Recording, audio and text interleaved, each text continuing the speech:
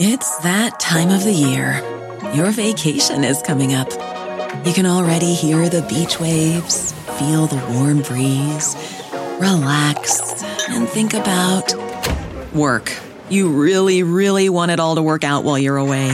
Monday.com gives you and the team that peace of mind. When all work is on one platform and everyone's in sync, things just flow. Wherever you are, tap the banner to go to Monday.com.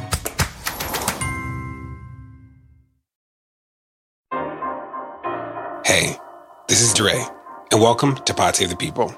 On this episode of Pod Save the People, we have the news with me, Clint, Brittany, and Sam. As always, we also have Deisha Dyer, who was the last social secretary in the Obama White House. And then we have Keela Crane, Assistant General Counsel at the NAACP, and then Ari Kalu, a Yale law student, who will talk to us about the work that they're doing around the census. Before we jump in today, I'll talk about the difference between hope as work and hope as magic. That there's some people who talk about being hopeless. There's some people who are pessimistic in this moment. And I would say that a lot of those people think about hope as being magic, that things will just get better because we want them to get better or it won't take any effort. And the reality is that hope is work. That when I say I'm hopeful, I understand hope to be the understanding that our tomorrows can be better than our todays. And it only gets there because people put in work.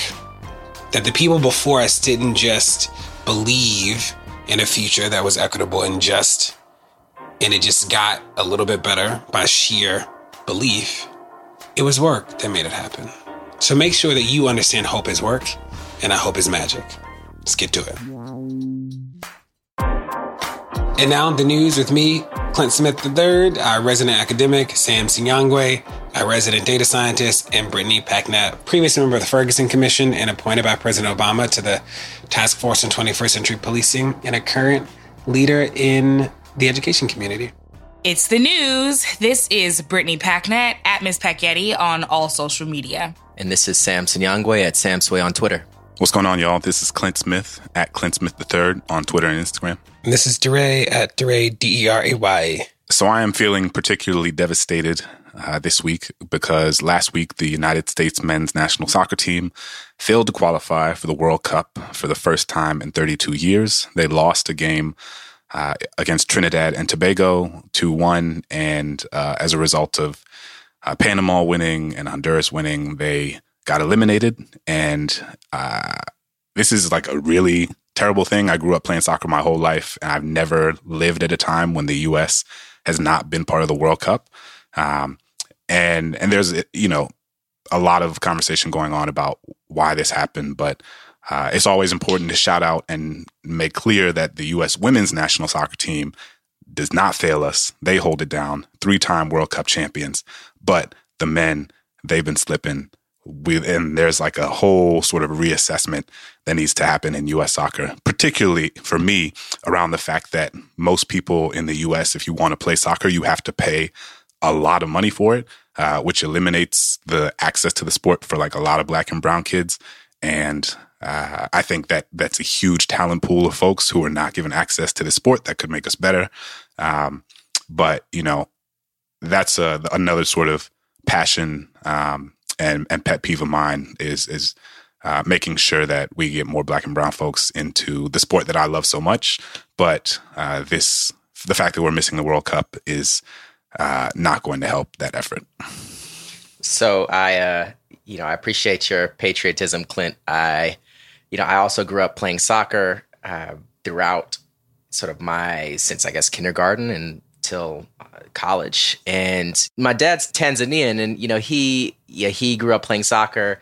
I was one of the few kids in the early days, when I was in elementary school, who played soccer, because at that point, particularly in the South, it was all about football.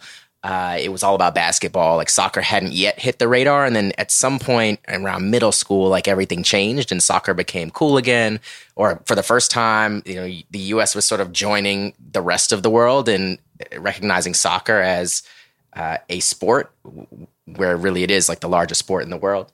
But, I long gave up on the U.S. really being the team that I was trying to watch all the time, in part because they never really demonstrated the level of skill as many other nations. I always would look at Brazil as an incredible nation, a lot of black and brown players, a history of soccer. Like it was just a better game to watch. And then later on, looking at some of the African teams coming up, Senegal, Ghana. So I sort of gave up. The U.S. always wouldn't make it out of the group stage, maybe make it to the round of 16, but like never had like what it took. And I think this is another example of that. It's like something needs to change. And I think, the U.S. definitely has now a large group of people who are good at playing soccer. I don't know where sort of this bottleneck is occurring, where like that talent just doesn't seem to make it into the national team, but hopefully we'll see some changes. Well, for one thing, it means we can't gentrify the community and neighborhood soccer fields, which I know has been happening in D.C. where I live, and it's been very frustrating for a lot of people. So I know virtually nothing about soccer, but I do know that, Clint, you still play soccer, don't you? Isn't that you? That's true, right? Don't you play soccer? I do. Right now? I'm in my my old man soccer league, and so we just had a game today. I scored 2 goals out here, trying to relive the dream. Did you really? The dream. I did. It's not a good. I mean, look at you. Mind you, it is like not a competitive league. Do not downplay your successes, Clint. We are here to celebrate your successes.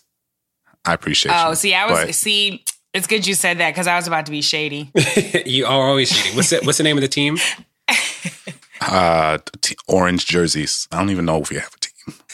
We just like with the orange jerseys. Okay. Once you get older, it's like a very different after game sort of ritual than you used to. Like back in the day, we would like play 3 games in a day and then like go eat McDonald's. And now you play like one, 50-minute game, and then I'm sore for 3 days after. And I gotta like ice my body down, rub it down in Bengay, take a salt bath. I mean, it's sad. It's sad what happens in old age. But last thing I'll say, the only way that could be older is if you all went to a buffet afterwards. Yes, I would To like Golden Corral afterwards. I am team Golden Corral. People fake on Golden Corral, but I am team Golden Corral. Speaking of making sure brown and black folks can access major sports leagues, Catalyst.org recently put out a new report on women of color in the United States. Now, I often remind people that I choose not to use the term minority because people of color are actually the global majority. I understand that we are not yet the majority in the United States, but I don't like the idea of being minor, knowing that in a global society, we are part of something larger. And we also will not be, quote unquote, minorities in the United States for much longer. So according to this report, women of color will be the majority of all women in the United States by 2060. Right now, white women make up just shy of 62% of the U.S. population, and women of color, so that's Latinas, Black women, Asian women, American Indian women, Native Hawaiian, Native Alaskan women, and or women who are 2 or more races, we will make up about 56% of the population by 2060. And so, in general, arguments about our humanity and whether or not we matter are fruitless. We are clearly here. We are not going anywhere. The population of Latinas and Asian women will increase dramatically. I think this last point is really important because Asian women are often overlooked, but they'll make up nearly 25%. They'll see a nearly 25% increase in the labor force. And data disaggregation within the Asian community is really important when you think about outcomes for people given various nationalities. This kind of data really behooves people who lead and run institutions, organizations, corporations to take women of color seriously. We are still woefully underrepresented in the STEM field, similarly in workforce leadership.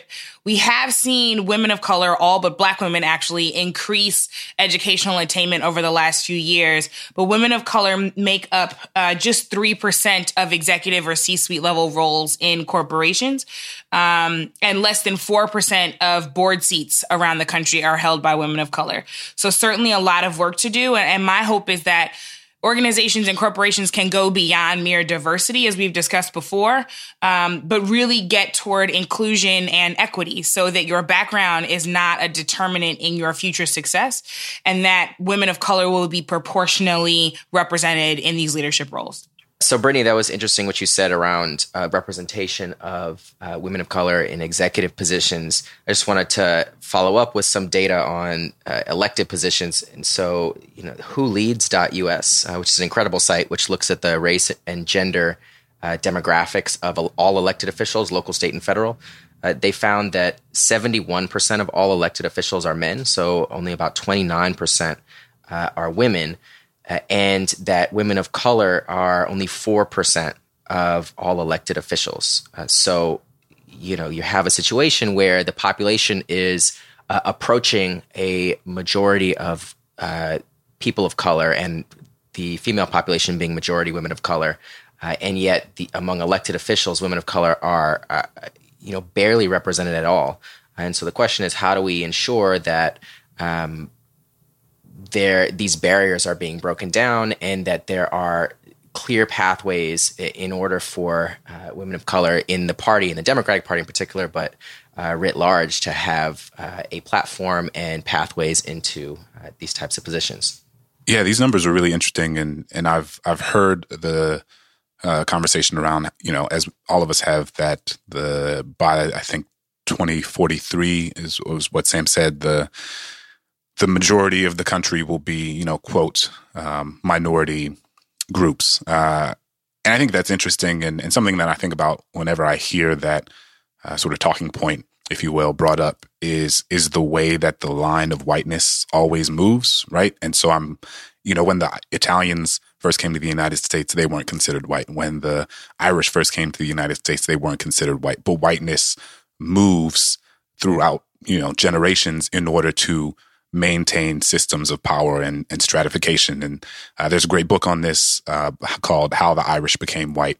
It was written in the 90s, but, obviously is still very applicable. And it sort of talks about the way that this line of who was considered white and who wasn't considered white shifted throughout the 18th and 19th centuries. And I'm curious, if we move over the next few decades to see the lines of whiteness moving to include certain demographics of people that weren't previously included before, like some members of the Latino community and potentially the Asian community. So I think that's something important to be mindful of. And I think that we see it to some extent today, right? We kind of mentioned before that folks like Ted Cruz and Marco Rubio, but for their last names, they largely sort of operate in the world as white people. And I think there are people in the world who don't have, traditionally Latino last names who pass in the world as white folks. So that's always something to keep in mind when we hear about the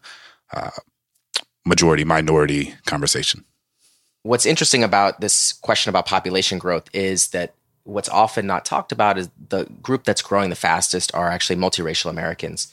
And there hasn't been a whole lot of research on the racial attitudes and how folks identify who are multiracial, in part because it is such a diverse group. So you have folks who are, combination of many different things, Asian and Black, or, Latino and white. And so it is such a diverse group, and every different combination in different contexts identify in different ways. And so it allows for this type of flexibility that can actually be a risk in terms of leading to a result that you talked about, Clint, which is people passing as white in a way that actually preserves whiteness as sort of this dominant majority group and leaves folks out who have heritage that is people who are people of color actually end up getting identified as white all the more easier. And so the question is, how do we get to a place where we're building solidarity across many different groups and preventing this type of phenomenon from continuing to happen as it happened in the context of, Irish people and Italians and others? I'm interested in the implications of this. It is fascinating to hear the numbers, both that you provided, Brittany, and then the additional context that you provided, Sam, and then Clint, as always, helping us extrapolate this to sort of the macro narrative, is that I've been fascinated recently with public health and clinical trials. There's all this stuff around public health and access that I'm more recently starting to know and understand and just fascinated by. And when I was a chief of human capital in the school system in Baltimore, I managed our healthcare, so I knew a little bit then. But what I'll say about this is that In 2016, there were 22 new drugs that were approved by the FDA, and their clinical trials for all those drugs. And in those trials, 48% of the participants were women and only 24% were non-white. So you think about like the percentage of women was actually relatively high, right? Given the history of the FDA for sure. And there's a law that passed in the 90s that required women and minorities to be participants. But the number of non-white people is actually not as high as it should be. It should be at least around 30%. And the 2016 numbers are the best numbers almost in the history of the FDA. And you think about what happens when, as Brittany, you talked about, like the number of non-white women is going to far surpass white women soon. And what it means when non-white women, non-white people are left out of like the way we construct society. And I just use the clinical trials as like an example. Like we approve medicine and like aren't including a whole set of people proportionately. And the impact that has like on health, on education, on safety is momentous. So like starting here by understanding the numbers and then thinking about the impact has me fascinated. So my piece of news is an article that just came out in The Intercept, which is focused on a detainee, somebody who was detained by ICE in a immigrant detention center.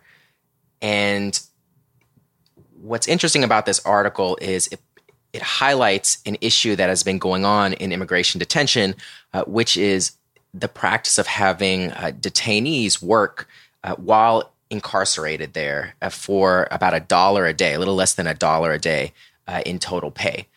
And this is interesting because a lot of the conversation about prison labor, and I know we've talked about this on the pod before, has to do with prisons. And in particular, this exception in the 13th Amendment, which is the amendment that allowed for emancipation, abolished slavery, but left this exception for people who've been convicted of a crime.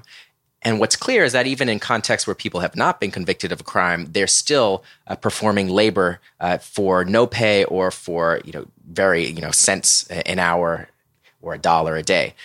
And this happens. There have been articles that have come out about rehab centers where people are sent to rehab centers to do labor, and if they protest that labor or refuse to do the labor, they can be sent to jail. There are articles about people doing work in jails who have not yet been convicted of a crime. And now we're hearing about immigration detention centers where currently there's a quota for at least 34,000 people to be detained on any given day in immigrant detention. Most of that is run by private prisons. And in that context, we're seeing these private corporations profiting off of having immigrants perform labor for almost nothing. And what's interesting about this is actually the practice about what happens when somebody refuses to do that labor. And in particular, in the context of this detention center, somebody shouted "no work, no pay," and protested the labor and actually got put in solitary confinement for 30 days as a consequence. And so, this is definitely happening. This is something that needs more attention because this system of prison labor is much broader than just the context that oftentimes gets brought up in the context of state and federal prisons, but actually extends to jails and immigrant detention centers and all of these other contexts where we're seeing people doing work for far less than minimum wage. This made me extremely upset. First of all, we shouldn't be engaging in solitary confinement anymore, at a bare minimum. Beyond that, though, to see this person be thrown in solitary confinement for a month's time for an act of protest that was based in real truth and righteousness frustrates me to no end, not just because of the way he was treated, but because of the utter hypocrisy. America is a protest. Like, the United States of America is a big middle finger to the British. Your founding fathers were protesters. They were traitors. They were treasonous. And yet here we all sit, and somehow it only seems to be a problem when those protesting are the people whose subjugation either perpetuates the power or who are meant to be pawns of the powerful. So Black folks, women, trans people, people who are incarcerated. We talk about this all the time, but it is deeply frustrating and clearly happening at all levels in ways that we can see and not see, that in a country that exists because of protest, we are so quick to silence it when it comes from people that we need to use and abuse for the benefit of the powerful. I mean, I just like, I don't even know if I have much else to say because I was so angered by reading this. And it feels like every time we talk about or we learn more about this so-called criminal justice system, every round goes higher and every layer gets deeper and deeper into just how disrespectful we are to folks who deserve their dignity. Yeah, so a couple things. So one, the prison system, the private prison system that is has engaged in this behavior is CoreCivic. And CoreCivic is actually just the Correction Corporation of America renamed and rebranded. So the Correction Corporation of America has had so much bad press over the last few decades that recently, I believe it was either earlier this year or last year, they completely sort of rebranded, changed their logo, changed their name, and we're like, but you're the same exact company, right? And so, it is clear that they are cognizant of how they are perceived, justly so, in the sort of broader public. And part of what they're trying to do is secretly sort of shift the public perception of them by pretending as if they're a different organization. And this is something that we've seen. The GL Group, who's the other large private prison company, did the exact same thing. So this is a move that these groups make continuously, but it's important to know that they're changing their name and they're changing their brand, but they're not changing their behavior. And what we know about solitary confinement is that in 2011, the UN said that solitary confinement should be banned, that it was torture. We've had report after report after report come out from academics, government officials on local, state, federal levels who have talked about how solitary confinement for more than just a few days is torture. And there's no other way to describe it. There's no other sort of proper nomenclature to use to talk about like what it is to keep somebody in a prison cell for 22 or 23 hours a day for weeks or for months or for years. And last thing I'll say is if you haven't watched the Kalief Browder documentary series, you absolutely must.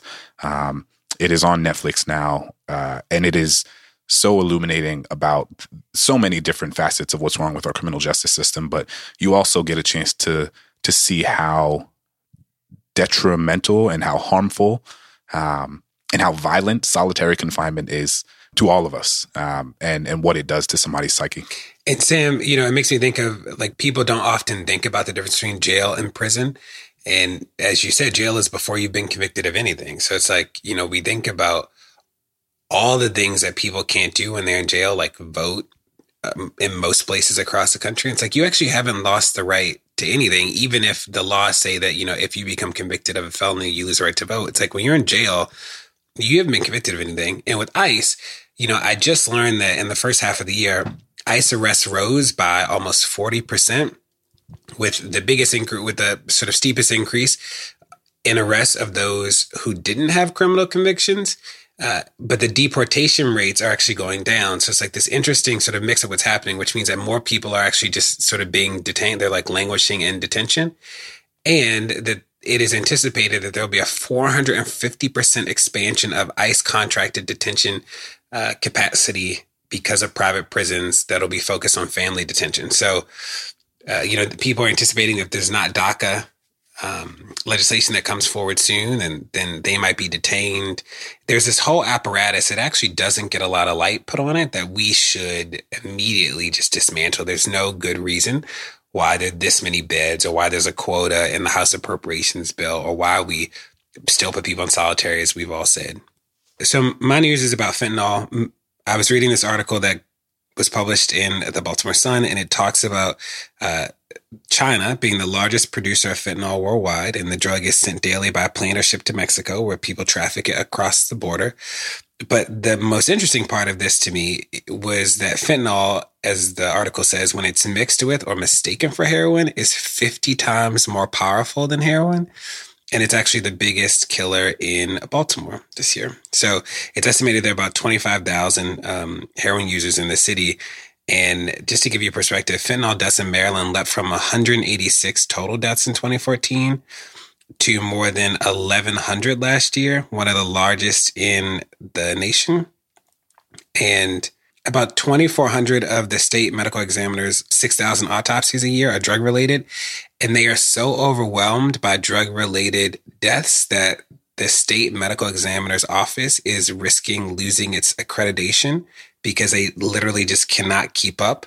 And I thought that was wild. And I also didn't know that the city of Baltimore is actually tracking in real time the overdoses, but they have an app that shows you like where there's a spike, where there are 3 or more overdoses in one area, but they can't say exactly where the spike was. So they have to generalize the area because they don't want to incentivize users to go to that area to actually get the heroin or the fentanyl. So one of the biggest change is that, and this was reported in the Post, is that the DEA could freeze drug shipments that posed a, quote, imminent danger to the community, which gave broad authority to the DEA. But now the DEA must demonstrate that a company's actions represent, quote, a substantial likelihood of an immediate threat. And what the person quoted in the article is saying, he's a consultant now who's suing the opioid industry. He's like that burden is so high that it will literally never be met. So the DEA is actually effectively stripped of one of its main powers to stop suspected trafficking. In reading this reporting, one of the things that stood out was, to your latter point, DeRay, that Marino and Hatch were the ones who were co-sponsoring and putting forth this bill. And what's also important to recognize is that the relationship of money to this bill being passed. And so political action committees that represent the drug industry contributed at least $1.5 million to 23 lawmakers who sponsored or co-sponsored 4 different versions of the bill, which included $100,000 to Marino and $177,000 to Hatch. And overall, the drug industry spent $106 million lobbying Congress on this bill and other legislation between 2014 and 2016. So this reporting is important because it obviously illuminates the corrupt nature of money in politics. But for context, it's also really important to note that 91% of the time, the person who, in congressional races, the person who raises the most money and spends the most money is the person who wins. This conversation about money is so critically important, especially when you talk about this $106 million of lobbying expenses over just 2 years. So I used to be a lobbyist at the federal level for the nonprofit sector, though. And we have not nearly the amount of money that these large corporations do. And it's important to recognize who some of these folks are because they seem innocuous. So the Pharmaceutical Research and Manufacturers of America spent almost $41 million. CVS Health spent almost $33 million. Rite Aid spent money. Walgreens spent money. The Healthcare Distribution Alliance spent money. Things that, just like CoreCivic, sound innocuous on their face. And it's not just sending lobbyists to the Hill to kind of plead your case, right? It is also companies that sponsor big events of different caucuses and different members in their districts. And what looks like a great opportunity when, say, a pharmacy is giving out free flu shots in a district or something like that, it seems totally helpful, right? But charity is then used to mask the kind of things that are happening behind the scenes. That story that you told, Brittany, about what all of that money buys in terms of lobbying and influence, you know, it strikes me as, how do we even compete with that, right? Like, what is first of all, there are policies that can help to limit the influence of money, but the reality is that money has a way of getting around the law and influencing the law and influencing its enforcement anyway. And so, you know, how do we even compete with these huge corporations or other highly organized groups? I think about police unions even sort of in this way, where they're just highly organized, have a lot of resources, a lot of influence, and manage to essentially get enacted whatever types of policies they want at the expense of so many people. And it's something that, you know, we have to figure out how to do and figure out how to marshal people power in a way that can sort of offset that, because it is what goes on, you know, every single day behind the scenes in Washington. So I've really appreciated how the last couple of weeks we've had pieces of good news that we've shared, in addition to the pieces of news that are of great concern to us and are often unsettling to us. And I just wanted to keep that going. And so last week, something that got sort of lost in the deluge of news that we often see is that California Governor Jerry Brown signed a piece of legislation that outlawed the use of life without parole for juveniles. And that made California the 20th state in the country to outlaw juvenile life without parole. And what's important to know is that the United States is the only country in the world that sentenced children to spend the rest of their lives in prison without the possibility of parole. Like, we are the only country in the world that does this. The UN has long said that this is a violation of human rights. Every other country around the world has agreed to that sort of tenet. And so this is a good thing, to be clear. Like, the largest state in the country has made it so that they will not send children to spend the rest of their lives in prison. But it's also important to note that there's a lot more work to be done on this front. Like, this should be federally mandated, and we should really be questioning the idea of putting children in prison for long periods of time at all. But certainly this is progress in the right direction. And I think that's important. And I think it's important to celebrate the small victories, even if it means that we have more work to do. This is clearly a big and important win. If you're interested in doing more of that work, the Clint's talking about, the Sentencing Project has been working on this for quite some time. I found out from them that there are actually 30 states that allow life without parole for juvenile offenders. And in particular, there are 3 states that account for 2/3 of those sentences. Unsurprisingly, they are Pennsylvania, Michigan, and our oft-repeated friend, Louisiana. So, Clint, didn't the Supreme Court recently rule that life without parole for juveniles was unconstitutional and that there should be either a resentencing or some sort of opportunity for parole? And how does that play into these existing state laws that still allow for it? Yeah, so that's a great point. So the Supreme Court ruling that you're alluding to made it so that the states could not enact mandatory juvenile life without parole. And so technically, courts still have the option in quote, special circumstances that to give a young person life without the possibility of parole. But what the Supreme Court said is that it simply can't be. The idea of mandatory life without parole has to be removed, right? And so in a lot of states throughout the country, this has had a range of different implications. In some states, that means you've had people who were sentenced to mandatory life without parole who have then gone up for parole and been released. And in some states, you've had folks who were sentenced to mandatory life without parole who are in spaces where the DAs are simply resentencing them to life without parole under the pretense that it is no longer mandatory, but that they should still spend the rest of their lives in prison for something they did when they were 14, 15, 16, 17 years old. So 2 things that I thought were interesting is that states can remedy the unconstitutionality of the mandatory juvenile life without parole sentences by permitting parole hearings rather than actually going through the resentencing process. I thought that was it's fascinating.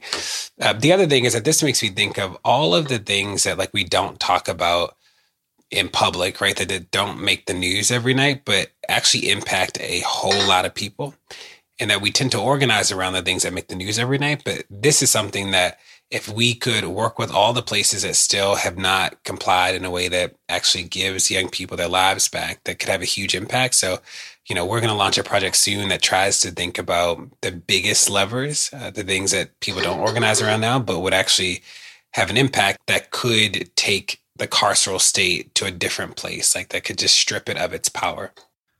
And just for context, so the timeline of Supreme Court rulings that made this moment possible is that in 2010, Graham v. Florida, the court ruled that it was unconstitutional to impose mandatory life sentences without parole on juveniles who were committed of non-murder crimes.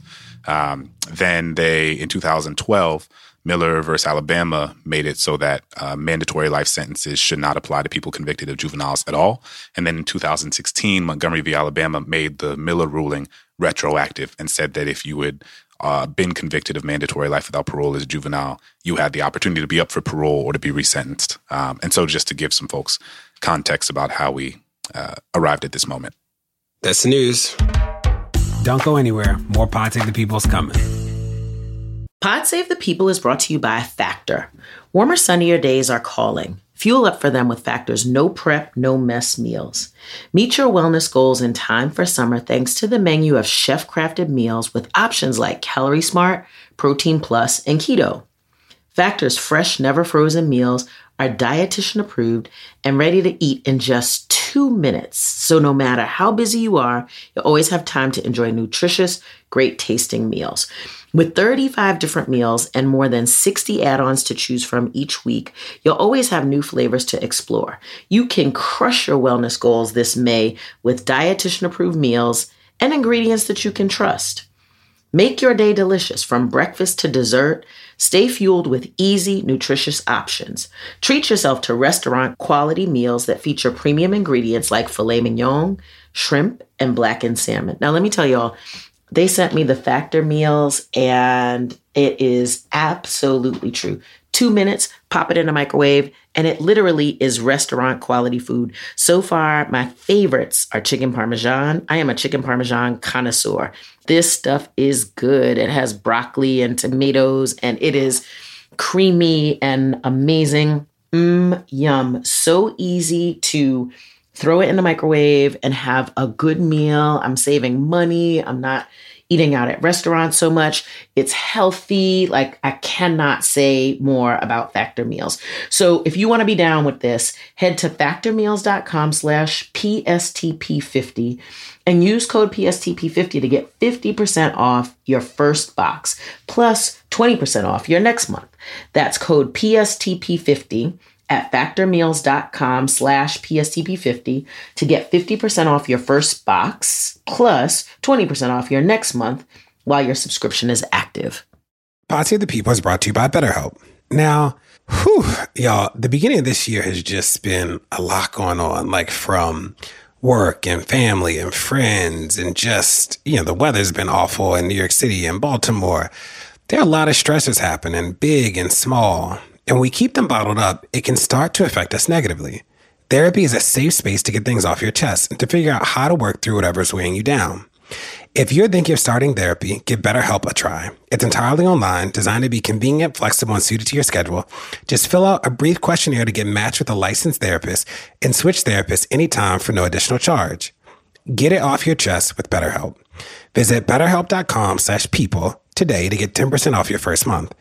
That's BetterHelp, HELP.com/people.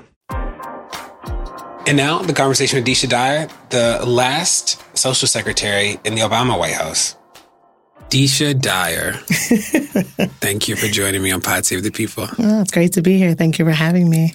So you were the last and final social secretary. I was. In the Obama White House. Mm-hmm.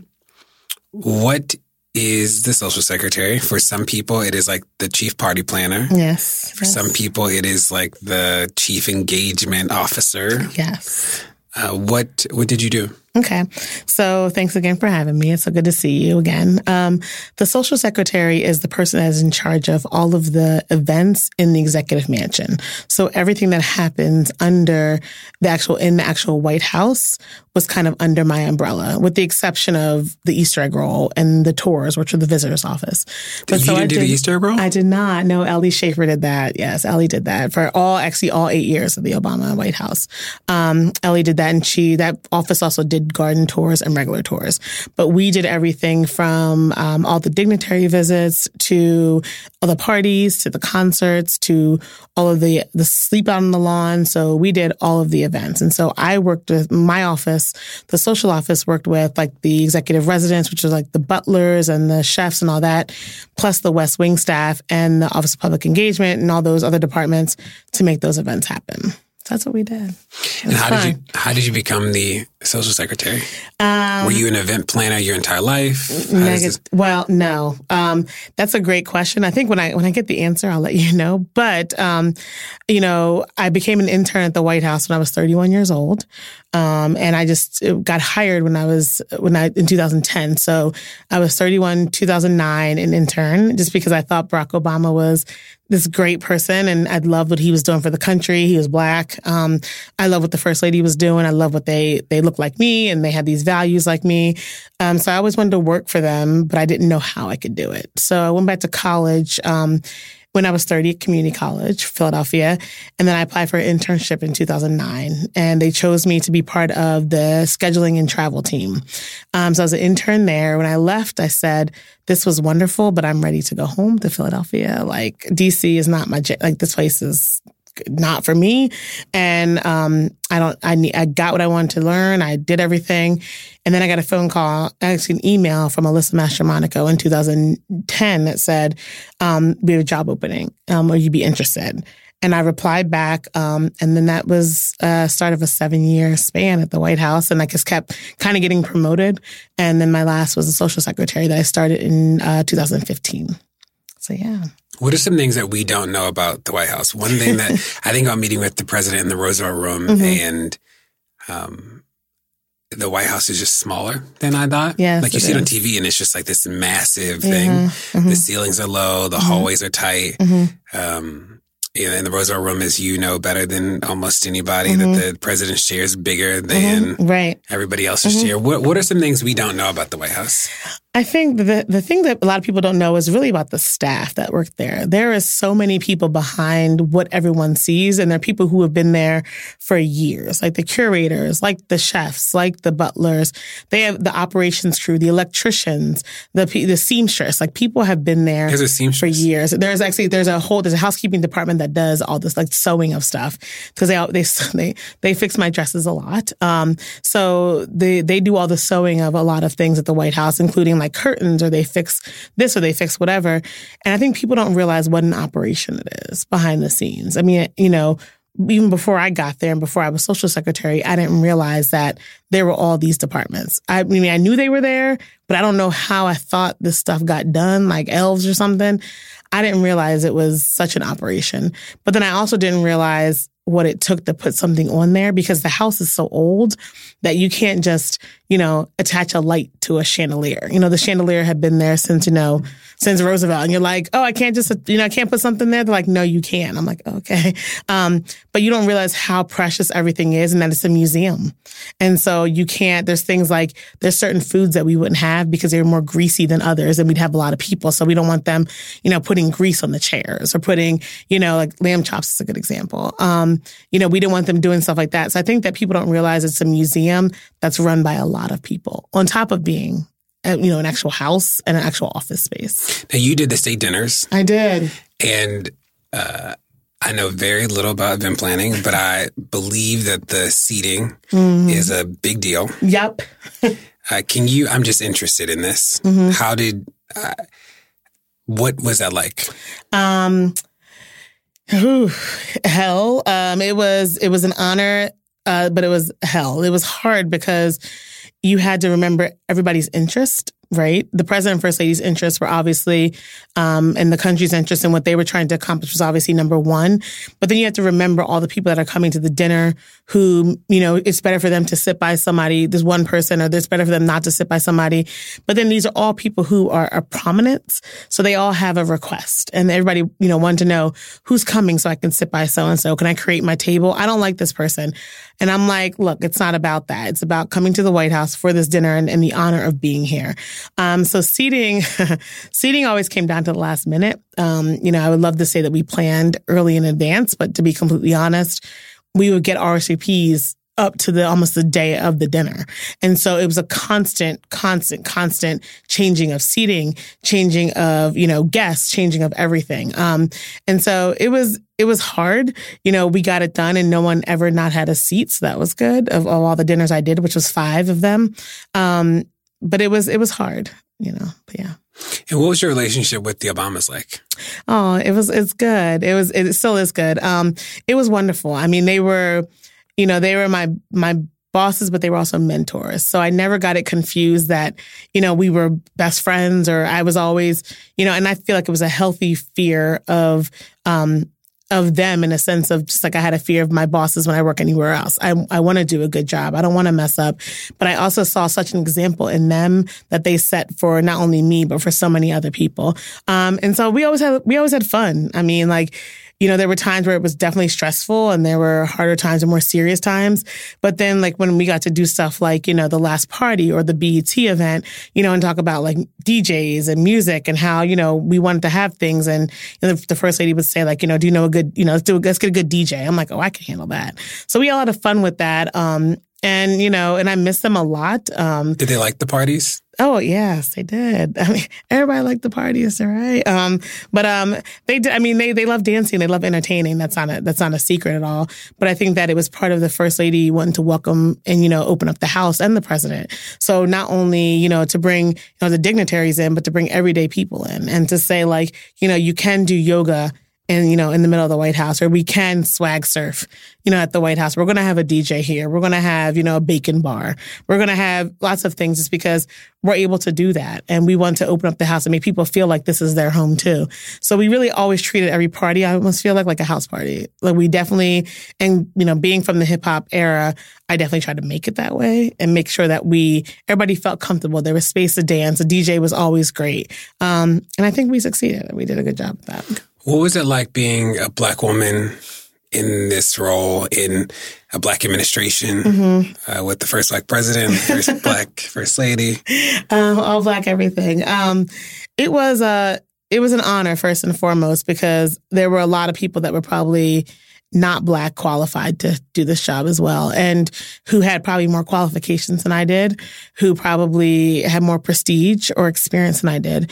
And so I think that I had to remember that I didn't just represent myself. I represented like all the girls I mentor, when I represented all the people who went to community college at 31 and all the people that, like in my life, had been evicted from a place before and, who had bad credit, who worked in the mall. So I think that I wanted everyday Black women to look at me and be like, wow, like she was able to accomplish all these things. And I think that people really, my story was told through like a very filtered lens, obviously. So now that I'm out of the White House, I'm able to tell my story more through speaking, and people are like, "Oh, I never knew that about you." I'm like, me getting rid of a pregnancy is public. It's always been public, and so people are like, "Oh, you had an abortion?" I'm like, "Yes." Like, I mean, I normally talk about these things, and I feel like being a Black woman, I love the fact that. There were so many statistics on me, and I fit in a lot of statistics. I did. I dropped out of school and got pregnant, did all these things. But yet I still was like, I'm not going to fall victim to that. I'm going to go ahead and keep going. And so then I knew that I had to represent more than myself. But it was also hard at times, in the times that we're living in the country. It was just, I wanted to be outraged, and I wanted to do, get mad at, the things that were going on, police brutality and other things. And I had to remember that I represented also the office of the president. So then you had to balance the two of those things. So, I think it was a balancing act. It was an honor, but it was also a balancing act. Did you have to have a conversation with Michelle before you became social secretary? Yes, I did. The first lady, she, interviewed, the people that were for the job. And I think that, the thing about the first lady, when I talked to her about the job, was she was never worried, I think, and I believe, about my ability to do the job. I think that her concern was that I had the confidence to do the job. And, and I appreciate that, because I think that I didn't feel like the most confident person when I would walk around the White House a lot. And I think part of it is the imposter syndrome that you feel like you have. Somebody's going to find out that I went to community college. Somebody's going to find out I was evicted, So I think part of it was like feeling like I would never equate to the people that were so high and mighty at the White House. And so the first lady talked to me about confidence a lot. She talked to me a lot about, the right time to say the right things. Cause I'm from Philly, so I'm always ready to say whatever and, just slash out. So I think that she, the conversations with her really set the tone for me on the job, because then I remembered that I wasn't just, no matter what I thought, I had to think things through. And then I also had to believe that I could do it. And so there were a lot of times that even during the years I was social secretary, the first day the president was like, "You got this. Like, you got it. And I'd be like, are you sure? Like, I'm good, and, towards the end I got more comfortable, but that was something that was, nonstop in my brain, that conversation about confidence and believing in yourself and standing up for what you believe, but knowing when it's right to do it and when you need to just like think about it before you say something or do something. Yeah. Hey, you're listening to Pod Save the People. Stay tuned. There's more to come. It's that time of the year. Your vacation is coming up. You can already hear the beach waves, feel the warm breeze, relax, and think about work. You really, really want it all to work out while you're away. Monday.com gives you and the team that peace of mind. When all work is on one platform and everyone's in sync, things just flow.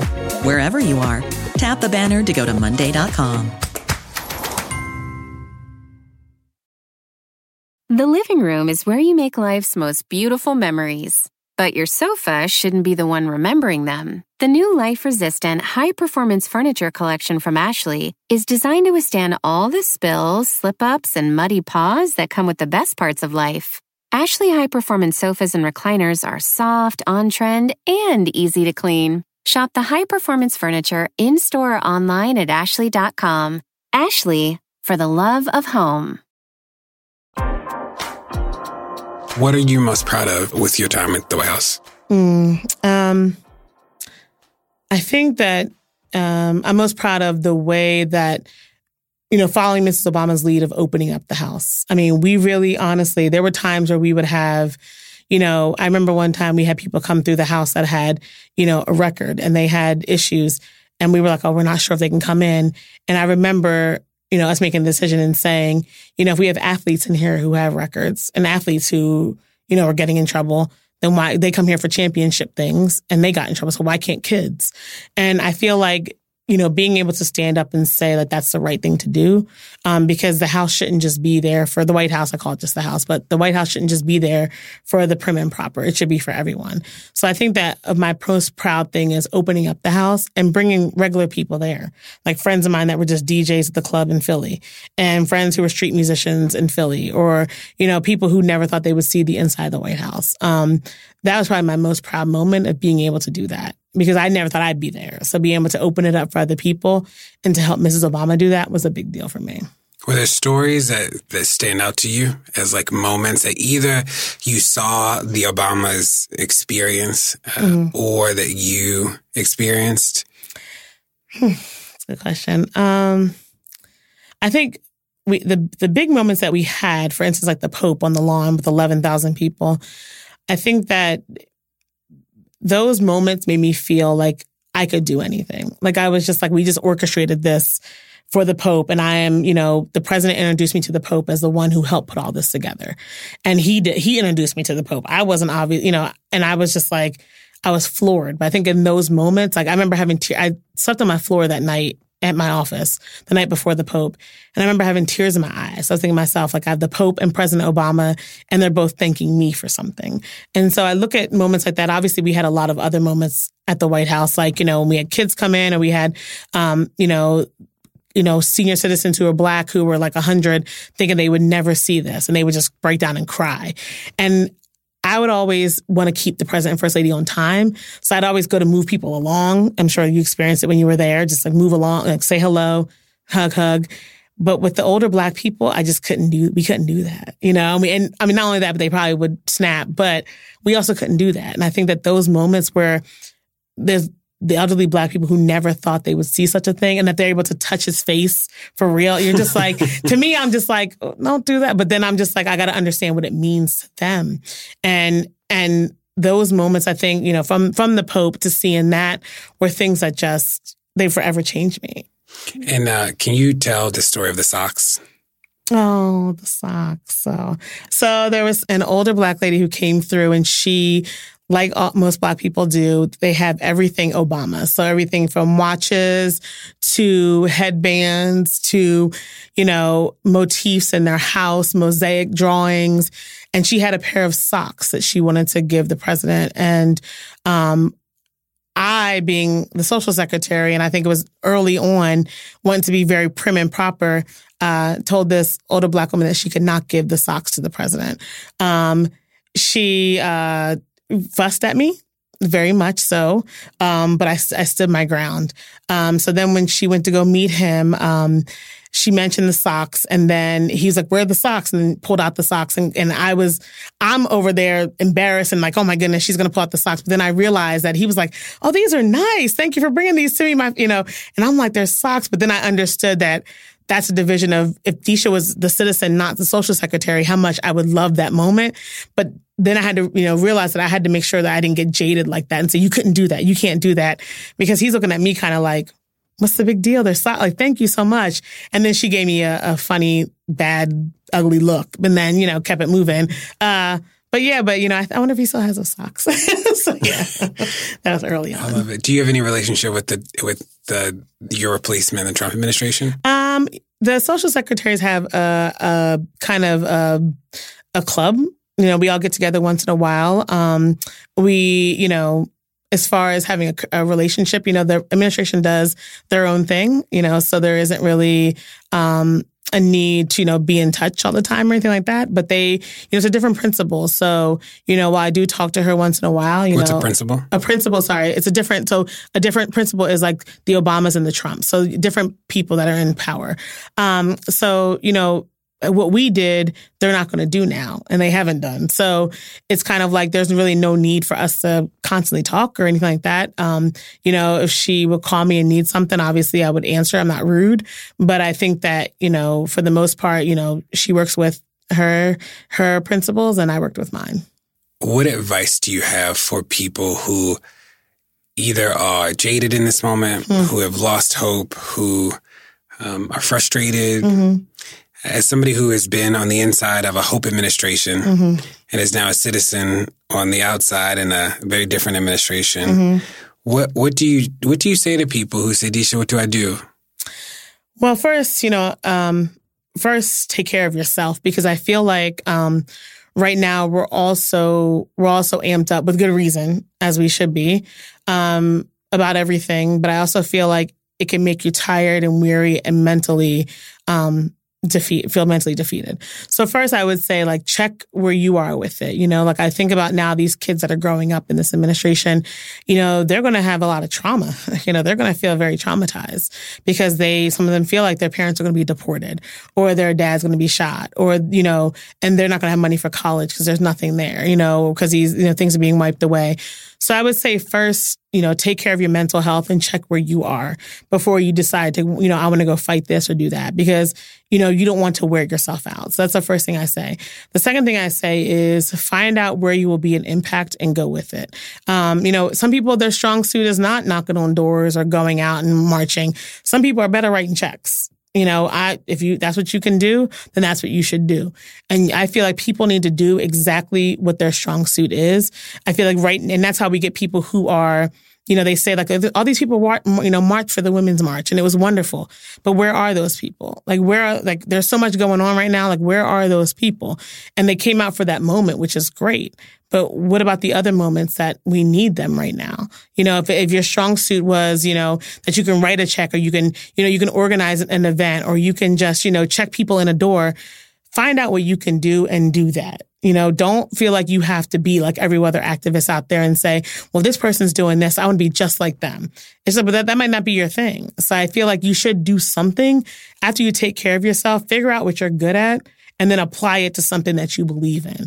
And understand that everybody needs everything right now. Like, we need everything. So if your strong suit is, rescuing, animals, to be honest, from a flood ravaged place, like in the world, if that's what you're going to go do, then just go do it. Don't feel like you have to be like, if the Women's March is not your thing, don't feel bad about that. Like, don't feel shamed into like, well, I should care about this. Yes, you should care about it, I feel. But if you don't care about it enough to be a true person in that cause, go do something that you do care enough about. Know that there are so many people out here that are fighting with you on so many things that you're not alone in what you feel. And I feel like there's so many communities right now, especially communities of color, especially women of color, that are just like support systems for each other, being like, we need to hold each other accountable and like hold each other up, because no one else really does. So I feel like there's support out there for when you need it, but, take a rest when you need to, but then come back when you're ready. What's next for you? What's next for me? What's next for me is, I run an organization called Be Girl World, and we just launched our second class of Philadelphia. We teach young Black girls about travel, global education, study abroad, careers in travel, careers at travel. So busy with that.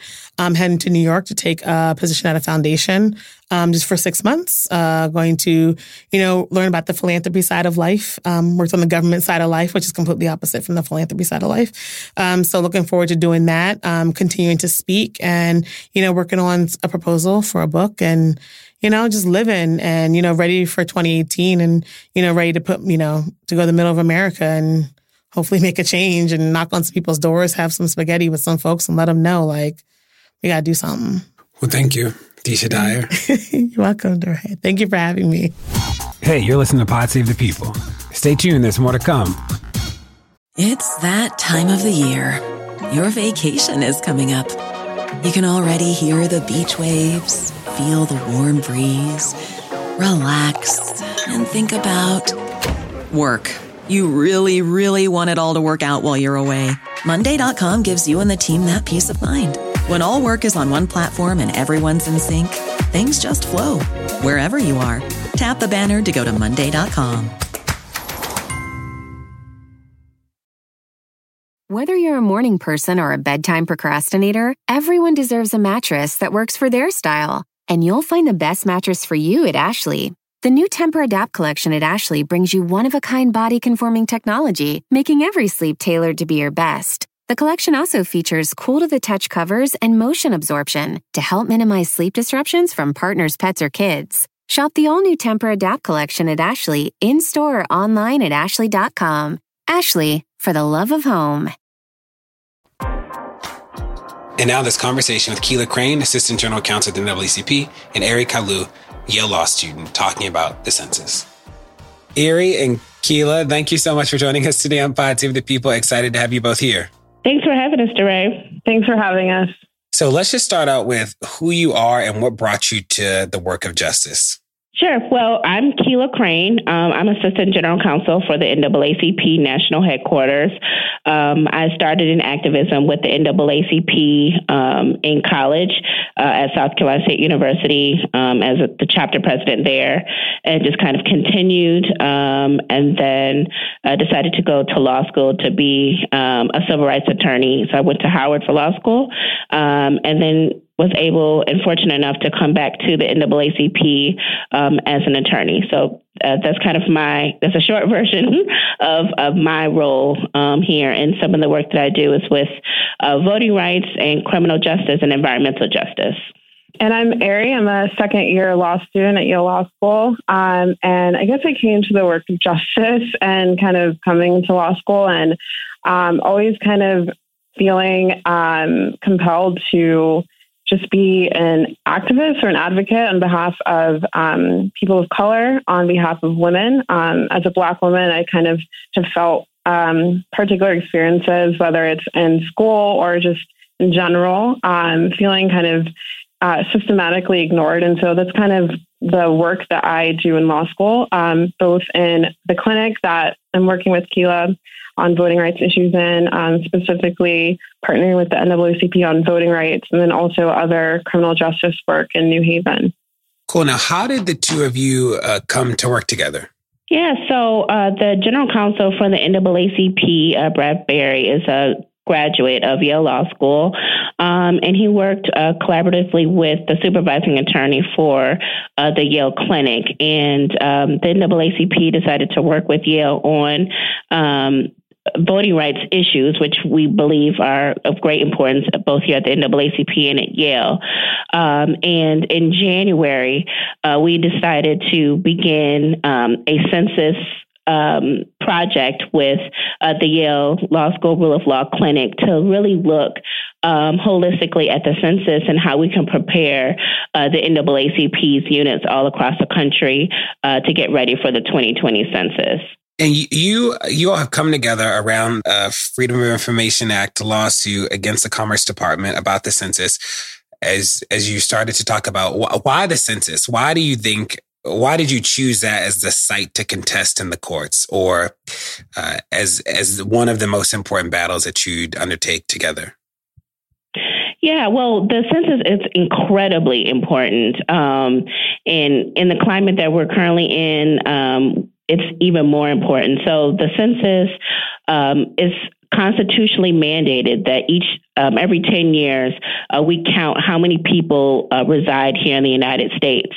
And it has an impact on how much money goes into Title I schools or Section 8 housing, or 137 other different entities, either in whole or in part, are funded based upon census data. But it also impacts reapportionment. How many congressional members does each state have? And as you all know, because I know that your listeners are very astute, that directly impacts upon things like the Electoral College, where depending upon how many people you have representing you in Congress, in the House of Representatives, talks about directly correlates with your Electoral College strength. And that also determines who becomes president of the United States, obviously. So there's so many different things that the census impacts, and why it's so very important for us to ensure that each person is counted. And historically, the people of color, low-income people have not been counted accurately by the census. And so we wanted to make sure that we are starting on the ground early, getting prepared, getting our communities prepared for the census, making sure that they know about some of the changes that will be coming in the census, and making sure that the Census Bureau is adequately prepared, funded, and ready to count each person that resides in the country. In the years leading up to the 2020 census, the Census Bureau has suffered from serious upsets that really affect its functioning and its ability to carry out the census. Some of those upsets or problems are budgetary uncertainty and underfunding, staffing problems, most as a result of a hiring freeze that the Trump administration imposed earlier this year. And the Bureau has suffered from a serious leadership crisis. Its director resigned in May of 2020. So kind of with all those issues, census experts do not think the Bureau is on track to conduct a fair and accurate 2020 census. And this is a huge issue for the NAACP, because a flawed census that fails to accurately count everyone would be devastating on communities of color in terms of resources and political power. So because NAACP is invested in voting rights and making sure everyone is counted in the census, it decided to take action on this. So there's a law that's called the Freedom of Information Act. And under this law, U.S. citizens and organizations have a right to request information from the federal government. And federal agencies must disclose certain records to the public. So in June 2017, under this law, the NAACP filed what we call FOIA request, seeking information from the Census Bureau. And the NAACP did this so that it could better understand the Bureau's deficiencies, so that it can mobilize its network if necessary. And also, it wanted to prompt the government to be more transparent about its preparations for the census. So some of the things that the NAACP asked for in its request were records related to hiring, records related to any canceled tests that the Bureau canceled, that would be really important and necessary to trial run the census. The NAACP also sought records around the Bureau's outreach to hard-to-count communities, including communities of color. And the NAACP also sought information related to the digitization of the census. And so under this law, the federal government must respond within a set amount of time, which is 20 days. And so the NAACP filed this request in June, but months went by and the Census Bureau didn't produce any records, did not really respond to in the way that the NAACP was asking it to. And when the Bureau finally did respond, it did not give records that addressed really any of the NAACP's concerns. So this is what this lawsuit is about. The NAACP filed this lawsuit because the government did not respond in a timely manner, did not disclose the records in a timely manner. So this lawsuit is the NAACP acting to compel the government to release these records and be transparent about its preparations for 2020. Now, what is the crux of the lawsuit that you have against the Commerce Department? Like, what are you asking for, or what do you want? Sure. So the NAACP wants to better understand, as Khalil was describing, how to effectively mobilize its network to increase census response rates. And so in order to do that, the NAACP filed or basically requested that the Census Bureau release records on a number of items. Some of the requests asked for more information on a hiring freeze that the Trump administration implemented earlier this year, and what plans the Bureau was going to take to basically account for maybe less staff that it may have in terms of preparing for the census. The request also asked for more information on certain tests that were canceled. There were certain tests that were to be carried out in different communities, say rural communities or communities of color, and some of those tests were canceled. And so the NAACP wanted to understand what were the records around this test, why were they canceled, just basically what is the Bureau doing if it's in terms of preparing for 2020, if it's canceling tests. The NAACP also requested more information on the Bureau's plans to digitize the census and make it online questionnaire response. Also, it wanted to understand the kinds of outreach the Bureau was going to do in communities of color, which it calls hard to count communities. And so traditionally it will do, say, communications campaigns or outreach campaigns. And so the NAACP requested for records related to that as well. And what do you think are some misconceptions about the census, or things that people just might not know that they should know? A lot of time people don't think it's important. Sometimes you get the American Community Survey that is sent out in between the zero numbered years to get a kind of a yearly snapshot about the population. People don't fill it out, or they don't think that it's important. I believe we've seen recent reports in the news that each decade, less and less people have actually filled out the census when it's come around. But it's so gravely important because, like we were saying early, it's tied directly to resources that your local community will get. So if you come from an area where they have Title I schools, or schools that are largely made up of young people who need free or reduced lunch, that money is given out depending upon how many people are in that particular community. And if there are folks that are undercounted within that local community because they did not fill out the census, and that means a reduced number of resources that will go to that community. Also, looking at how redistricting plays with the census, it's directly proportional, particularly with the federal congressional seats. Each congressional seat is supposed to have around 750,000 people in it. And if you undercount those folks, then the amount of congressional seats that a major city like Detroit, which is near my hometown, or Baltimore may have will be less because people were not counted for their full strength in the city, which means that your voting strength in Congress will be reduced. And that representative will be sent somewhere else.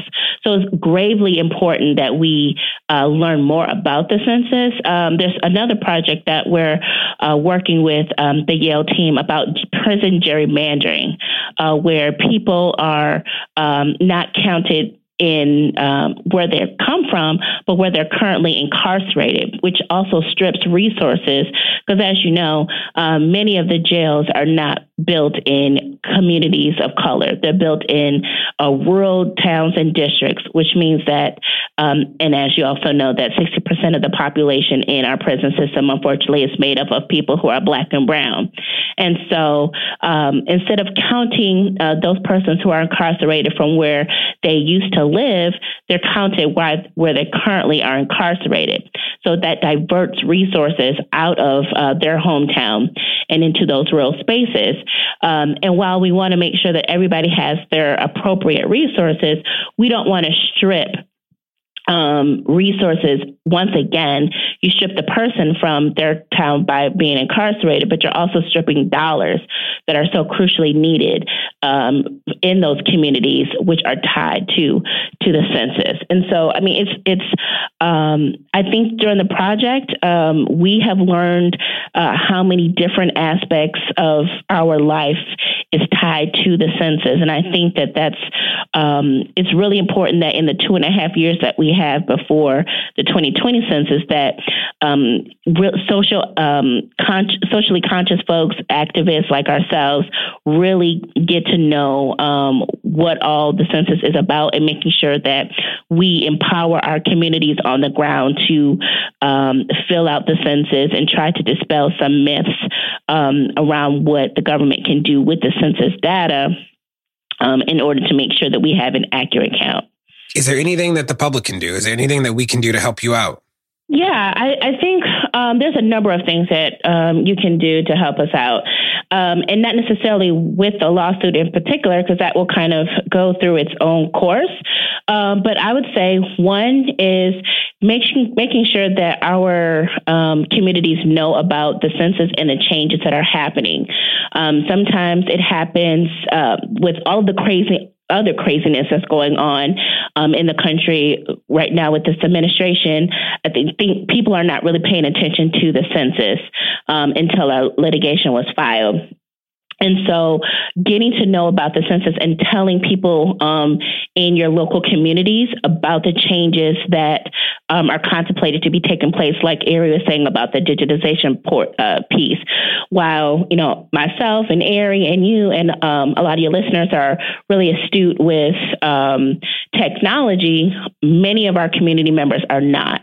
As we travel around the country talking about the census, I interact with many of our members who know folks who don't have access to the internet or don't utilize a smartphone or don't know how to work a computer. And if they are in any of those buckets, the propensity for them to be undercounted because of the digitization issue is so much greater. So really getting our people to understand about the census and the digitization. Another thing is to talk to your local state reps and figure out how are they planning for the census. Federally, they're required to use the census data to draw congressional lines, but not necessarily on the state and local level. So figure out, who is in the census committee for your local state, and you could possibly be a part of that, right? So seeing how you can be more active in the census part. And also, as you know, we have some upcoming races that will directly impact redistricting. And I know that you are interested in voting rights, and Virginia and New Jersey have a gubernatorial election this year that is really flying under the radar, and people need to get out and vote in Virginia and New Jersey because the governor that will be elected this year will still be in office by the time the census rolls around. And so when you get ready to sign these redistricting plans that the legislature puts forth, that will be the governor that will be in office. And then getting ready for next year for all the different state and local elections and the gubernatorial elections that happen next year. People need to be getting ready for that as well. So it's not just a one-off for the census kind of out here in the valley somewhere off by itself, but it really is a part of a greater voting rights issue that we really need to be paying attention to. Got it. That's really helpful. Is there anywhere that people can go to learn more information about the work that you're doing, the work that you all are doing together, or to just learn about the census itself? Yeah. Go ahead. Yeah, I was actually just telling you earlier that the NAACP has some really terrific resources on their website about the census. So if you just go to their website, which is naacp.org, and search for census, or even type into Google NAACP census, they have fact sheets on it that will kind of break it down to you. Why is the census important? The historical undercounting of communities of color. And so that could be useful for just educating yourself and helping to share the information with your friends and family. Also, in terms of our work, the Law School Clinic is working on putting up more information about our work on the website. The clinic is called the Rule of Law Clinic.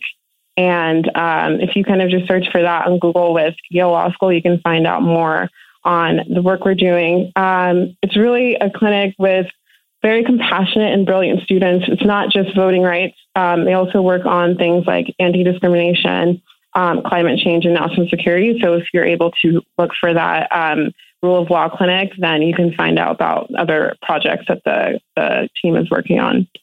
And then, of course, outside of just searching census on our website, please also go to the NAACP.org website to see about all of the different information and work that we're doing. And you'll be able to keep updated on the litigation that we have with the Rule of Law Clinic as well. Got it. Well, thank you so much for joining us today on Pod Save the People. I'm excited to track this, and I learned more about the census. Hope to stay in touch, and I consider you both friends of the pod. Thanks, DeRay. It was glad to be with you. Thanks, DeRay. Well, that's it. Thanks for joining today on Pod Save the People. Make sure you tell a friend, make sure you rate it, and I'll see you back next week.